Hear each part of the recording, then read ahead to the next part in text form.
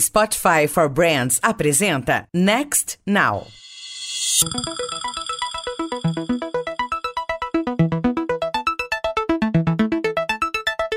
Olá, bem-vindos ao Next Now, o podcast do Meio e Mensagem que trata das transformações do marketing e da comunicação sob o viés da tecnologia. Eu sou a Karina Balan. E eu sou a Isabela Lessa. Neste episódio, conversamos com Renata Bockel, Chief Strategy Officer da W McCann, sobre gestão de negócios, estratégia e tecnologia permeando o dia a dia das agências.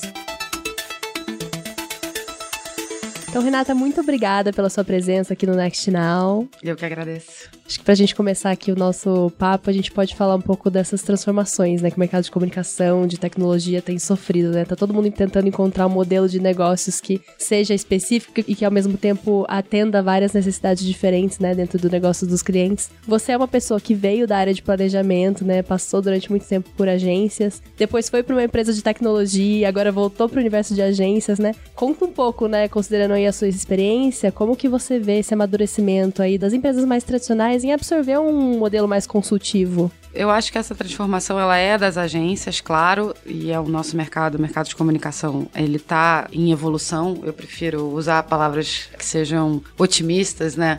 Então, quando a gente fala, a gente tá sofrendo mudanças, eu acho que a gente tá, na verdade, a gente precisa muito olhar para esse momento de uma forma mais otimista. Eu vejo ele mais como uma evolução e uma transformação do que como uma coisa temerosa, né? Enfim, as pessoas sempre falam disso com muita cautela, com muito medo, e eu prefiro sempre olhar para isso com muito otimismo e com muita animação, na verdade. Eu acho que tem muito mais coisa para fazer do que a gente tinha no passado, muito mais coisas interessantes. Mas eu acho que tem um lado que a gente precisa também entender, que não é só o nosso mercado que está sofrendo. Quando eu fui trabalhar na IBM, que era o lugar que eu estava antes de vir assumir o cargo na McCann, eu pude ver que essa dor, né, que a gente sente, ela está sendo sentida por todos os segmentos e todas as indústrias, né? A indústria automobilística está passando por uma transformação muito importante de acolhimento da cultura digital. Os bancos, que foram um dos grandes percursores disso, ainda também estão se adaptando a essa nova realidade digital. Tanto é que as fintechs, né, vieram e assustaram bastante esse segmento também. Mas eu acho que está todo mundo entendendo que mundo novo é esse. Não é só as agências e o mercado de comunicação que vai ter que reformular o seu negócio. É toda a indústria,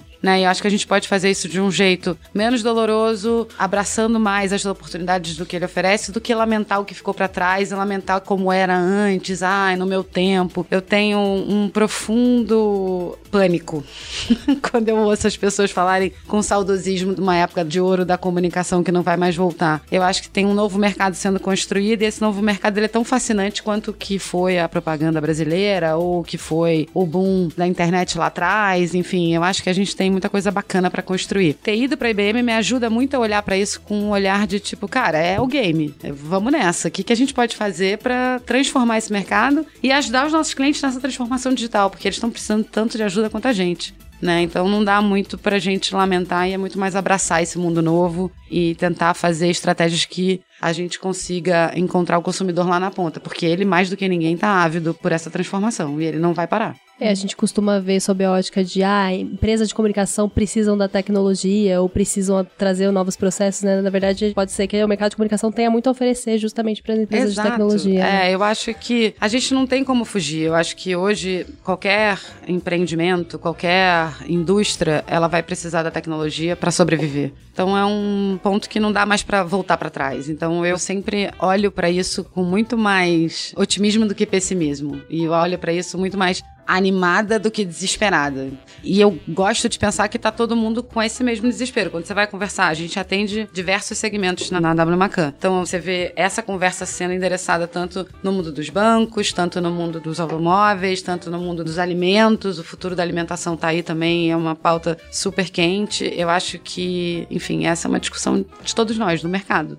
E, Renata, o mercado de tecnologia e serviços se apropria muito dessa lógica de testes contínuos, de protótipos. Você acha que o mercado de comunicação está se aproximando mais desses modelos de trabalho? E se sim, como? Aquela velha máxima, né, que já virou velha, que é se você errar, erra rápido para você ter tempo de consertar, né? Eu acho que qualquer relação de comunicação, hoje em dia, ela tá cada vez mais efêmera, né? Antigamente, a gente colocava uma campanha no ar, ela durava um tempo, ela ficava... E a gente colocava coisas no ar que eram muito mais perenes. Hoje, a gente está vivendo um mundo muito mais frívolo. Então também propicia que você faça testes, tire e coloque do ar de uma maneira muito mais rápida do que a gente fazia no passado. Acho que isso também vale para as agências internamente entenderem que esse processo precisa ser mais rápido. Às vezes a gente não precisa mais se apegar a processos tão longos de pesquisas ou de pré-testes, porque eu acho que o que a gente coloca no ar, ele também é mais frívolo, ele também é mais perecível. A não ser que você esteja, obviamente, construindo um posicionamento de marca, um propósito para aquela marca, algo que ela vai perseguir durante muitos anos,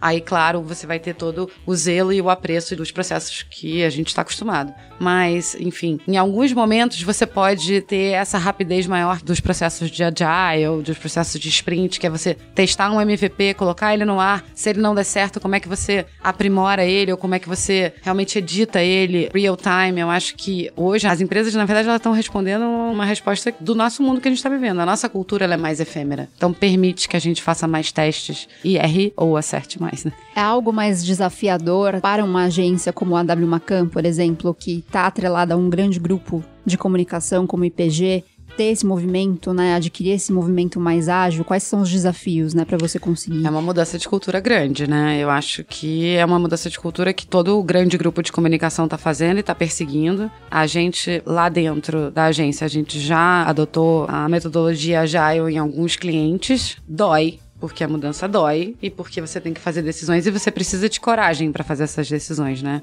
E antigamente essa decisão ela era amparada por um monte de gente, ou por pesquisas, ou por pré-testes, e agora a gente precisa ser mais rápido do que isso, né? É doloroso, mas ao mesmo tempo é fascinante. Eu prefiro, de novo, olhar com certo otimismo e acho que faz bem para todo mundo você adotar esse tipo de conduta e responder à cultura que a gente está vivendo de uma maneira mais eficiente. Então eu acho que quem não tiver esse novo olhar para como a gente faz comunicação, eu acho que, enfim, vai ser difícil de sobreviver nesse mundo que a gente vive. Os assuntos são muito rápidos, são muito efêmeros. A gente vê agora, já é notícia velha algumas coisas que aconteceram em janeiro, né? A gente já nem tá mais falando disso. Não dá tempo de você se aproveitar de uma coisa que aconteceu dia 15 de janeiro. Hoje a gente tá no dia 3 de março. É impossível, entendeu? As coisas têm que ser muito mais ágeis do que eram antigamente. E as coisas estão durando menos do que duravam antigamente. Um assunto, uma fofoca, um buzz, uma celebridade, enfim, uma novidade. Eu acho que as coisas estão cada vez mais rápidas. Então, se a gente não se adaptar, a tendência é que a gente desapareça. E algo interessante que você falou também é sobre o mundo frívolo, mas também, ao mesmo tempo, tem a construção de marca ainda, né? A longo prazo e tudo mais. É mais um desafio para as agências, né? Ter que conciliar o always on, né, o dia a dia, o frívolo, o efêmero, mas também construir uma marca, que ainda é uma coisa fundamental. Fundamental, e acho que se você também se apodera do frívolo e do efêmero só pra surfar aquela onda que ela não tem nenhum vínculo com o teu propósito, também você vai correr o risco de destruir a sua marca, né? Então, o always on, ele precisa ter uma base sólida pra ele existir. Então, você precisa ter um propósito, você precisa ter uma personalidade de marca, você precisa ter um DNA muito bem construído pra você poder se valer do always on. Senão, você vai virar um Frankenstein de assuntos que não vai chegar a lugar nenhum. Primeiro você constrói o seu grande DNA, se você é engraçado, se você é polêmico, se você é conservador, enfim, se você é democrático, né? Você pode ter várias personalidades de marca, e aí você se aproveita dessas pautas quentes que vão surgindo de acordo com o seu DNA, né? Então, a marca também não pode assumir uma esquizofrenia, que acho que acontece bastante, é um grande erro que teve lá no passado, quando o real time começou a acontecer, a gente via algumas marcas se apoderando de alguns assuntos que não tinham nada a ver, você falava, meu Deus, mas essa marca vende picolé. Por que ela tá falando, né, do dia do professor? Então, a construção do seu propósito, a construção do seu DNA, ela tem que ser muito sólida para você ter um always on bem feito e que realmente tenha pertinência, relevância e engajamento, né? E acho que aí que deve estar um desafio, né? Do ponto de vista de planejamento e de orientação estratégica, né? Você combinar aquela coisa que a gente sempre teve do cronograma anual e de você ter todo um calendário, um cronograma, né? E um planejamento de longo prazo, né? Com essa visão de testes e de curto prazo, de você conseguir olhar pra margem ali de erro que você vai ter com uma ação pontual do momento, né? Como que você vê isso? Então, isso é pro bem e pro mal, né? Porque ao mesmo tempo que a gente tem uma sociedade que requer que você tenha agilidade e respostas rápidas, você tem que ter um planejamento, como eu disse, né? Você tem que ter uma marca bem construída. E aí, eu acho que existe uma confusão entre você entender e construir essa marca, de fazer esse alicerce bem feito, para depois você conseguir brincar no teu always on. Para isso, você precisa ter jogo de cintura. Eu acho que o planejamento, ele é fundamental como disciplina para fazer isso acontecer dentro das agências, mas a gente também não pode fazer esse planejamento de marca como a gente fazia há 5 anos atrás. Eu me lembro quando eu comecei comecei a trabalhar em agência, que a gente fazia 5, 10 e 20, né? Que era um planejamento de 20 anos. Hoje é impossível, né? Até de 5 anos. Você não sabe se as plataformas que a gente usa hoje para se comunicar vão estar aí, quais são as novas, como é que o consumidor vai se comportar nessas novas plataformas, enfim. É praticamente impossível você olhar tão pra frente como a gente olhava lá no começo da minha carreira. Eu acabei de entregar a minha idade, mas tudo bem. Mas tudo isso para dizer que esse jogo de cintura, que eu acho que é uma crise que o planejamento está enfrentando. O planejamento estratégico hoje enfrenta a crise de você ser muito rápido, precisar dar respostas muito rápidas, mas ao mesmo tempo ter uma consistência de construir marcas fortes. E construir marcas fortes com base, com estudo e com uma certa calma, que foi uma palavra que eu não usei ainda agora, mas a gente precisa de uma certa, enfim, para você ter longevidade nessa marca. Então esse balanço que eu acho que a gente tá redescobrindo. Como é que eu realmente construo um propósito, como é que eu realmente construo um território, um tom de voz, um DNA para minha marca de uma forma muito consistente e respondo o que o mundo tá me pedindo, né? Enfim, esse é um jogo de cintura bem complicado. Hoje, a gente tinha muito mais tempo para fazer as coisas antigamente. Numa entrevista no ano passado, você falou que os CMOs tendem a disputar mais espaço e verbas com os CTOs, né? Como que você acredita que essas figuras vão se complementar? Ou elas vão se complementar ou elas vão convergir. Esse é um ponto polêmico, mas eu acho que hoje o CMO não pode pensar na marca dele se ele não envolver tecnologia. Acho que quase nenhuma marca hoje pode se dar o luxo de conversar com o consumidor, de querer engajar com o consumidor se ele não vai usar tecnologia. Portanto, ele precisa do repertório do CTO para fazer isso e precisa que a experiência de marca, ou todos os seus canais ajudem na comunicação, eles sejam parte integrante da comunicação. Por isso ele vai precisar do CTO, porque é ele que vai fazer todo esse ecossistema funcionar. O CTO, por outro lado, não pode ser mais só um cara técnico que vai construir um site, vai construir um e-commerce, vai construir um aplicativo. Só que esse aplicativo ele é um ponto de contato muito importante que hoje faz parte da comunicação. Então, eu acho que essas duas figuras elas deveriam andar juntas e elas não deveriam competir no seu orçamento, mas se complementar e se ajudar. Porque hoje, quando eu peço para uma marca para ela ter um aplicativo, ou para ela ter um e-commerce, ou para ela falar com o consumidor através de qualquer outra plataforma digital, ela precisa ter rapidez, ela precisa ter fluidez, ela precisa ter uma experiência prazerosa que tenha a ver com o que eu estou falando na comunicação. Então, essas duas disciplinas, elas vão, no futuro, convergir inevitavelmente. Quanto dinheiro vai para uma ou vai para outra, eu ainda tenho dúvidas, mas eu acho que são verbas que são complementares e elas têm o mesmo fim, que é eu oferecer a melhor experiência do meu consumidor e tornar ele um cara fiel que ele não vai pensar em mais nada a não ser na minha marca, né? Porque eu conheço ele, eu sei quem ele é, eu tenho todos os dados dele, eu ofereço a melhor preferência para ele, né? A personalização, enfim. Eu acho que a comunicação ela vai passar muito por personalização e isso não tem como a gente não passar por tecnologia. Então, enfim, esse futuro não tá tão longe ainda. Eu acho que ele vai ser mais rápido do que a gente imagina. Então, até pegando esse gancho dessa pergunta da Isa, eu queria saber um pouco se você já vê essa dinâmica um pouco nos clientes, né? Perfis de ali CMOs que já são mais tecnológicos, ou pessoas ali de tecnologia que já têm um olhar mais para comunicação. Isso no dia a dia, né? Pensando no seu trabalho ali em agência e tudo. Olha, eu vou falar das duas perspectivas. Foi muito engraçado porque quando eu tava na IBM, eu falava com o CTO. Aí eu a vida inteira falei com o CMO. E eles ainda não se conversam. Ou quando depende da verba do outro, ou depende da seara do outro, as coisas ficam mais complicadas, porque se você vai criar uma maneira nova, vou dar um exemplo de um banco, por exemplo. Se eu vou inventar uma maneira nova, tecnológica, de eu abrir um sinistro de um seguro, que seja rápida, que ninguém fez, e que seja uma ferramenta para eu me conectar e me oferecer um serviço melhor para o meu consumidor, que no final do dia vai virar comunicação. Eu vou ser o primeiro banco a fazer X tal coisa. O CTO, quando ele está pensando nisso, ele está pensando só no ponto de vista tecnológico e como ele oferece isso, mas ele não pensa que isso pode virar um dia um claim de comunicação. O CMO, por outro lado, e aí ele faz isso de uma forma muito técnica, ele não entende que isso talvez tenha que ter uma graça, talvez tenha que ter uma forma de você encantar, que isso pode ser usado como uma ferramenta de comunicação. Por outro lado, quando você fala com o CMO sobre uma nova ferramenta, uma nova tecnologia, ele pensa na hora, ele fala, putz, mas isso aí eu vou ter que envolver meu time de tecnologia, puxa vida, mas aí é uma verba que não é minha. Poxa, mas aí eu vou ter que falar com não sei quem. Puxa, mas aí eu não sei direito qual é o repertório, quais são as letrinhas, né? Os acrônimos todos que existem. Então, assim, eu acho que essas áreas ainda não estão conversando. Tanto quanto eu estava do outro lado do balcão, do lado mais tecnológico, tanto agora na parte de comunicação. Obviamente, tem exceções. A gente já vê alguns CMOs já com uma relação muito melhor com o CTO e que já chamam ele para o lado da comunicação, né? Ou que contratam perfis que é o Chief Experience Officer, que é o... Enfim, chique. Sempre chique, esses nomes.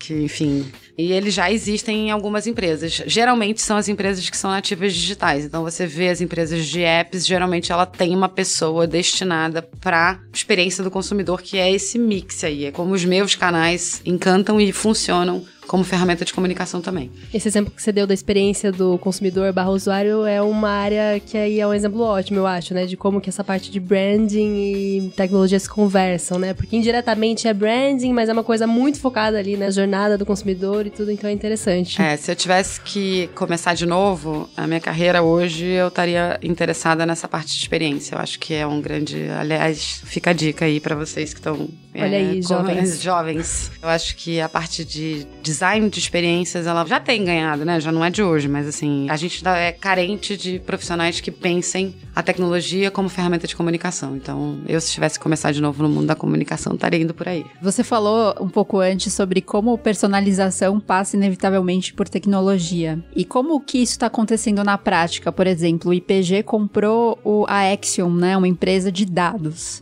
Isso já permeia o dia a dia das agências? Você vê isso entrando com mais força nas estratégias e até nas concorrências, até nas entregas para os clientes? Como que essas grandes empresas de dados estão, né, permeando aí o dia a dia? No caso da Macan, a gente tem 3 labs lá dentro, que é o Colab para Coca-Cola, que está desde 2011, o Enilab para Nestlé e o Qlab para Seara. Então, a gente não é uma agência de mídia, mas a gente tem labs com equipes multidisciplinares lá dentro que conseguem fornecer uma quantidade de observação dos dados muito maior do que, enfim, agências que provavelmente não têm essa estrutura. Então, a gente tem perfis multidisciplinares de pessoas lá dentro que conseguem dar mais informações pra gente. Obviamente, isso também vem porque os clientes querem, não só os consumidores finais, né? Os nossos clientes também pedem estratégias de mídia mais efetivas, com melhor ROI, com uma identificação melhor de quem é o consumidor dele, aonde está dando mais certo, aonde está dando mais errado, aonde eu consigo fazer um sellout maior, aonde eu consigo construir minha marca de uma maneira melhor. Então, esses labs, eles nos ajudam a ter essa visão e entregar esse tipo de informação para os nossos clientes. Esses labs hoje funcionam como parceiros do planejamento, ou seja, a gente tem acesso a uma quantidade de informação que a gente não tinha no passado, e isso também dá uma rapidez também quando a gente quer construir marca e quer construir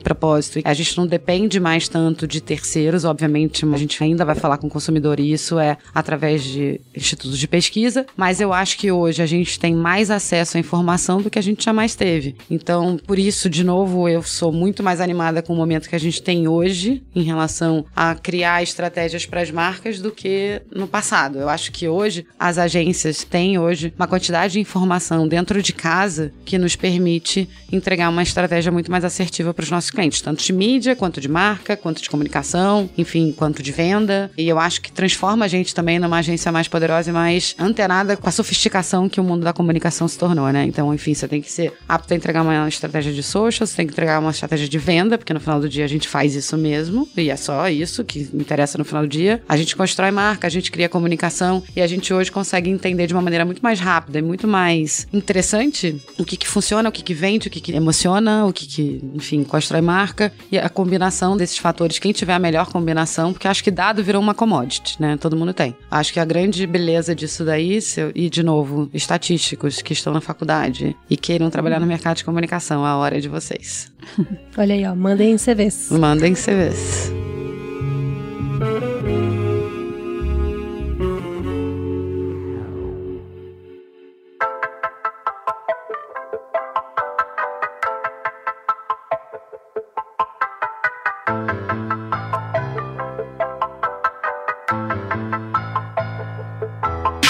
Agora, pra gente entrar num papo um pouquinho mais futurista, né, ter um olhar um pouquinho mais de longo prazo, pensando em tecnologia, ferramentas emergentes. A gente tava falando um pouco antes, agora, sobre essa questão de dados, sobre como que isso tem mudado a dinâmica das agências. E a gente tem visto muitas outras ferramentas e variáveis e formatos de comunicação e de interação com o consumidor, né? Como que você acha que essas novas ferramentas, esses formatos de interação vão mudar a forma com que as agências, as empresas encaram o ROI, né? A forma como elas planejam as suas verbas, como elas encaram encaram o retorno sobre o investimento? Essas novas ferramentas, elas deixam mais transparente a relação entre a agência e anunciante. Então, elas vão trazer uma relação na mesa que talvez a gente sempre sonhou e o mercado sempre pediu, mas agora ela é inevitável. Então, na minha opinião, essa quantidade de ferramentas, ela vai trazer pra gente uma relação mais transparente, o cliente vai entender melhor para onde vai o dinheiro dele e como o dinheiro dele está sendo usado e principalmente o que dá resultado ou não. Mas a gente não pode esquecer que, além de todas essas ferramentas, tem um ingrediente que não tem ferramenta ainda que faça, né? Enfim, eu passei aí esse meu tempo que eu tava lá do outro lado na empresa de tecnologia. Tem uma palavrinha mágica, porque se fosse assim, todas as empresas poderiam se equipar,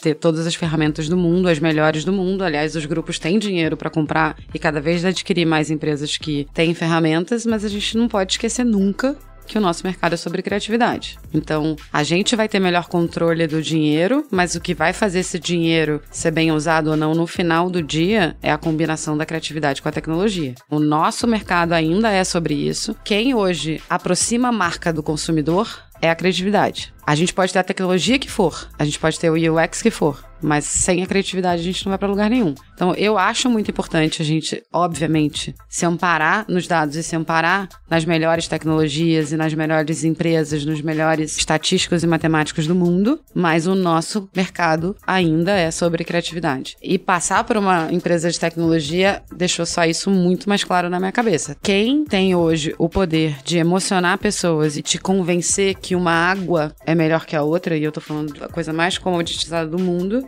ainda é a propaganda, e a propaganda ainda é sobre criatividade. Então, a emoção que eu vou causar, baseado em todos os dados que eu estudei, nos insights que eu tive dali, ainda vai depender da criatividade. Então, eu gosto muito de falar que o ROI, é óbvio, ele vem tendo em vista toda a parafernália tecnológica que a gente é capaz de adquirir, mas a gente não vai virar uma empresa de mídia, a gente vai virar uma empresa que usa a tecnologia a favor da criatividade. Mas pela sua experiência na IBM, eu fico pensando, por exemplo, machine learning. Eu imagino que dependendo da ferramenta que você for usar ou da tecnologia, o investimento inicial é alto. Você acha que tem alguma coisa do tipo, em retorno sobre aquela ferramenta em si, para você ter um fator comparativo, por exemplo? Não, machine learning, ele é maravilhoso, ele é incrível porque ele é capaz de fazer coisas muito mais rápidas do que qualquer ser humano consegue fazer, mas ele vai fazer só sobre aquilo. O machine learning, ele não consegue ser criativo, ele não é adaptativo, ele vai fazer o que você ensinou. Então, se você vai ensinar para ele que ele tem que olhar para aquelas mídias e entender como é que aquelas mídias funcionam, ele nunca vai te sugerir uma mídia nova, porque ele não foi ensinado para isso. Então, o machine learning, ele serve, ou enfim, inteligência artificial, ou qualquer outra dessas novas letrinhas que a gente quer trazer para a mesa, por enquanto eles ainda não substituem um belo olhar adaptativo de criatividade que o ser humano é capaz de trazer, graças a Deus, né? É assustador pensar que a gente vai ser substituído por máquinas. Mas machine learning, inteligência artificial, eles servem para tornar algo que é repetitivo e bobo mais rápido, e que você usa aquela pessoa que estava fazendo aquele trabalho repetitivo e bobo para uma outra coisa que ela pense sobre aquilo e adapte aquele resultado. Então, se aquela máquina ou aquela ferramenta ou aquele software consegue fazer 1000 análises por segundo, ele vai fazer 1000 análises por segundo só naquele cenário que você ensinou pra ele. Ele não vai ser capaz de tirar uma coisa nova. Então, quando eu falo criatividade, eu não tô falando só criatividade da equipe de criação. O mídia tem que ser criativo, o planejador tem que ser criativo, a equipe de social tem que ser criativa, a equipe de atendimento tem que ser criativa. Então, quando eu falo criatividade, é a criatividade como um todo, como produto da agência. Porque hoje, por exemplo, a mídia, ela nunca teve tanta relevância como ela tem agora, né? A gente tem um cenário de mídia super importante, super sofisticado pra gente falar com os consumidores. Máquina não vai conseguir fazer um bom plano de mídia. Ela vai conseguir, mas ela vai ser um plano de mídia sem criatividade. Quando você adiciona o fator humano a todas essas ferramentas, aí sim a gente vai ter... O futuro da comunicação vai realmente mudar. A gente ouve, Renata, parte do mercado, das agências, reclamando justamente sobre como essa metrificação, essa mensuração exata do que dá resultado e o que não dá resultado atrapalha o ofício das agências. Os CMOs ficam tão obcecados com o resultado, com o que pode dar certo, que acabam não arriscando mais no incerto, porque criatividade também passa muito por isso, pelo risco, pelo incerto. Você acha que é válida essa preocupação? Então, de novo, eu prefiro olhar sobre um outro olhar sobre isso, assim. Eu acho que as pessoas que não foram corajosas no passado, CMOs que não foram corajosos quando a gente não tinha essa quantidade de dados, elas vão continuar sendo não corajosas. Eu acho que os dados dão toda a pista do mundo se a gente quiser ser corajoso, porque hoje a gente tem mais informação ainda do que a gente tinha no passado. Então, acho que isso tem muito mais a ver com a personalidade do que botar a culpa nos dados. Quem não foi corajoso no passado, não foi corajoso também baseado em pesquisas dos institutos que a gente via, enfim. E quem hoje quiser ser corajoso vai olhar para os dados de maneira corajosa. Então, eu acho que isso é uma questão de caráter e de personalidade mesmo. Então, você pode usar os dados a seu favor e a favor da inovação e da coragem e dizer, cara, dá pra falar de um jeito diferente, dá pra falar de um jeito que ninguém falou, dá pra pegar esse cara aqui que não tava na minha lista de clusters ou eu não tinha pensado nele como meu consumidor. Então acho que os dados ajudam a gente a ser mais corajoso. Todo mundo fala que os dados aprisionam, eu acho que eles libertam, ou pelo menos eles te dão a melhor noção do seu erro. A gente vai pra lá, tem uma chance grande de errar, a chance é essa aqui. Vamos nessa? Se todo mundo acordar que a gente vai ter 30% de chance de erro e todo mundo topar, acho que a gente só tem mais certeza de que tá certo ou tá errado, entendeu? Então eu acho que as pessoas sempre vão se esconder. Ter coragem na comunicação é uma coisa que é pra poucos, tanto é que são poucas pessoas que têm, e são poucas marcas que se destacam por isso, né? Então eu acho que sempre vai ter uma desculpa para as pessoas não terem coragem na comunicação. E as pessoas que têm, elas vão usar as ferramentas que elas têm à disposição delas para serem corajosas. Eu prefiro usar os dados pra gente enfrentar coisas novas e encantar o consumidor de um jeito diferente, ou emocionar, ou enfim, né? Você trouxe uma coisa dessa questão da criatividade, que ela é encarada de formas muito diferentes, né? Dependendo da área que você tá ou do segmento que você tá, né? Queria um pouco que você recuperasse essa ideia, né? O que tem de diferença, né? Na maneira de você ver a criatividade, né? Uma área, ela pode ver de forma mais objetiva, como na tecnologia. O que é criatividade para um programador? O que é criatividade, que é diferente do que é a criatividade para um criativo que tá ali na agência, né? Quando eu tava na consultoria, né? A criatividade era você olhar para um segmento de uma maneira que ninguém olhou, ou achar uma lacuna naquele mercado que ninguém olhou. Ou trazer uma tecnologia realmente, e aí eu tô falando de invenção mesmo, tipo, uma coisa nova que ninguém pensou naquilo antes. No nosso mercado, tem muito a ver com atitude, tem muito a ver com como você lida com alguma situação ou com alguma plataforma de uma maneira que ninguém criou antes. Eu acho que a criatividade é sempre uma coisa que te traz um sorriso, assim. A criatividade é impossível você desatar ela da emoção. A criatividade é quando você olha e fala, puta, cara, queria ter feito isso. Ou, pô, como é que ninguém pensou nisso antes? Acho que quando você tem essa sensação, como ninguém pensou nisso antes, que pode ser um botão novo no seu celular, uma maneira de você abrir uma garrafa d'água, ou a maneira como você fala com o consumidor, todas essas formas são criatividade. Então, assim, tudo que desperta esse sentimento, nossa, queria ter feito isso, puxa, como é que ninguém pensou nisso antes? Meu Deus, que gênio! Assim, eu acho que isso é criatividade, mas isso pode passar por qualquer coisa. Mas acho que no nosso mercado tem muito a ver com a atitude, tem muito a ver com emoção, né? Em alguns outros mercados ela tem muito mais a ver com o hardware, né? Enfim, não o software. E pensando em tudo isso, né, a gente discute muito o futuro do trabalho, você já falou aí que você não acha que os robôs vão substituir os humanos, porque nós somos incríveis, inteligentíssimos, criativos. Mas como que você vê, assim, o que a gente precisa aprender enquanto comunicadores e o que você vê de tendência mesmo, de coisas pra gente aprender no momento, né? Programação, você já trouxe a questão de UX, estatística, você vê outras áreas que são coisas que são, assim, vitais para um comunicador do futuro? Eu vou tentar responder essa pergunta com uma história que aconteceu comigo. Na minha primeira semana na IBM, eu fui ler tudo que a inteligência artificial deles era capaz de fazer, né? E aí eu fui fazer todos os cursos online, não sei o quê, blá, blá, blá. E aí um cara me viu, assim, até tarde. Ele falou, o que você tá fazendo aqui? Eu falei assim, não, tô aqui aprendendo os cursos online, não sei o que. Ele falou, Renata, amanhã essa tecnologia já mudou. E tudo que você tá tentando entender que ela faz agora, ela já vai fazer tudo diferente amanhã. Você não precisa entender o que ela faz, você precisa entender o conceito do que isso vai provocar de mudança no mundo. Na hora que você entender o conceito do que uma tecnologia é capaz de fazer, você vai com ela mesmo nos updates dela, porque ela nunca vai estar pronta. E isso ficou pra mim como eu encaro hoje todas as mudanças que a gente tá vivendo. Eu não tenho um conselho pra te dar, ou que disciplina você tem que desenvolver em você mesmo. Eu acho que um profissional de comunicação hoje, ele precisa estar aberto e entender esse cenário e esse mundo que a gente tá vivendo. Entender no sentido de que hoje eu tenho essas ferramentas chegam nessa forma, ou que, por exemplo, o 5G vai mudar completamente a forma como a gente vai lidar com os eletrodomésticos, com o meu carro, e que eu vou ter uma quantidade muito maior de dados dados que eu tinha antes sobre o meu consumidor e que eu vou ter que fazer alguma coisa com isso. E que não é um problema da indústria automobilística, é um problema de comunicação, porque eu vou ter que cada vez mais conhecer o meu consumidor. Na hora que eu entendo o conceito desse futuro, aí eu vou me adaptando e vou entendendo a tecnologia, mas eu não preciso aprender programação para saber isso, eu não preciso aprender estatística para aprender isso. Até porque deixa pra molecada fazer isso, que eu já tô velha.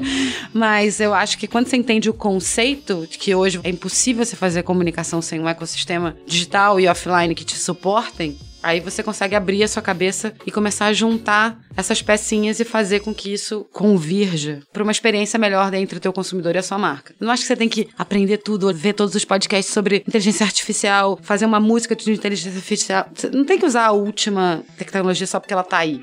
Você tem que entender o que ela é capaz de fazer para deixar seu consumidor mais feliz em relação à sua marca. Tem marca que nunca vai usar inteligência artificial na vida, porque não tem a menor ideia, não tem o menor sentido, né? Então eu acho que a gente precisa entender o conceito do que está acontecendo, o conceito tecnológico do que está acontecendo, assim, à nossa volta. Eu acho que isso tem me ajudado de uma maneira a ter mais calma, assim, de encarar esse mundo novo. Porque tem calma, mas ao mesmo tempo agora fome, você precisa aprender tudo.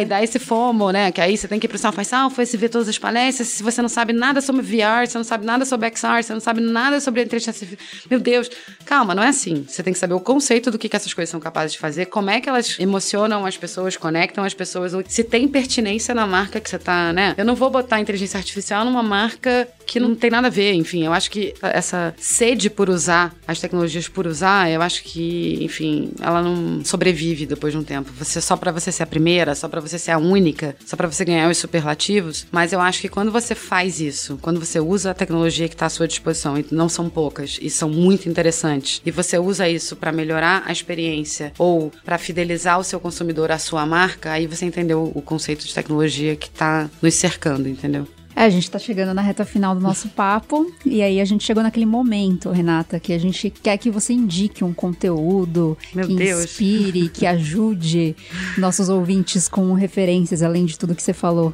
Olha, eu acho que mais do que eu indicar um conteúdo, eu acho que você tem que achar a sua vertente de conhecimento, assim. Eu, ultimamente, me interesso muito pelo que o Yuval, o autor de Sapiens, enfim, mas ele tem a dizer, então eu devoro tudo que ele vem produzindo, né, enfim, eu acho que ele é um cara que explica de uma forma muito clara, for dummies, sem arrogância, sobre pra onde o nosso mundo tá indo. Às vezes ele é um pouco alarmista e um pouco pessimista, mas faz parte. E eu acho que a gente não pode perder nunca a sede de se informar, né, enfim. E não ficar triste com que o nosso mundo que a gente conhecia tá se deteriorando e tá vindo um mundo novo. Eu acho que muito menos indicar algum conteúdo, eu posso indicar. Os meus podcasts preferidos eu vou indicar pra vocês. Eu ouço de uma maneira muito regular o Behind the Numbers, do Marketeers, sobre política, o Foro de Teresina, e o outro é Stuff You Should Know, que eu acho que ele é um podcast interessante porque ele não é só sobre o nosso mercado, ele é sobre curiosidades. Então, quando o Stuff You Should Know, ele te traz um assunto assim que ele não tem muito a ver com o seu dia a dia, mas ele te faz pensar daquela forma, de uma metamorfose de alguma coisa que não tem nada a ver, você usa analogamente pro nosso mercado. Então, eu gosto às vezes de descansar a cabeça com o Stuff You Should Know, então eu acho ele interessante porque ele me faz pensar de um outro jeito, não só sobre comunicação, mas pensar sobre o mundo à volta. Acho isso super importante. Então, minhas dicas ouçam podcasts, é tão fácil no seu dia a dia, e fiquem abertos para o mundo novo. Muito obrigada, Renata, pela sua presença aqui. Obrigada a vocês, foi uma Renata. delícia.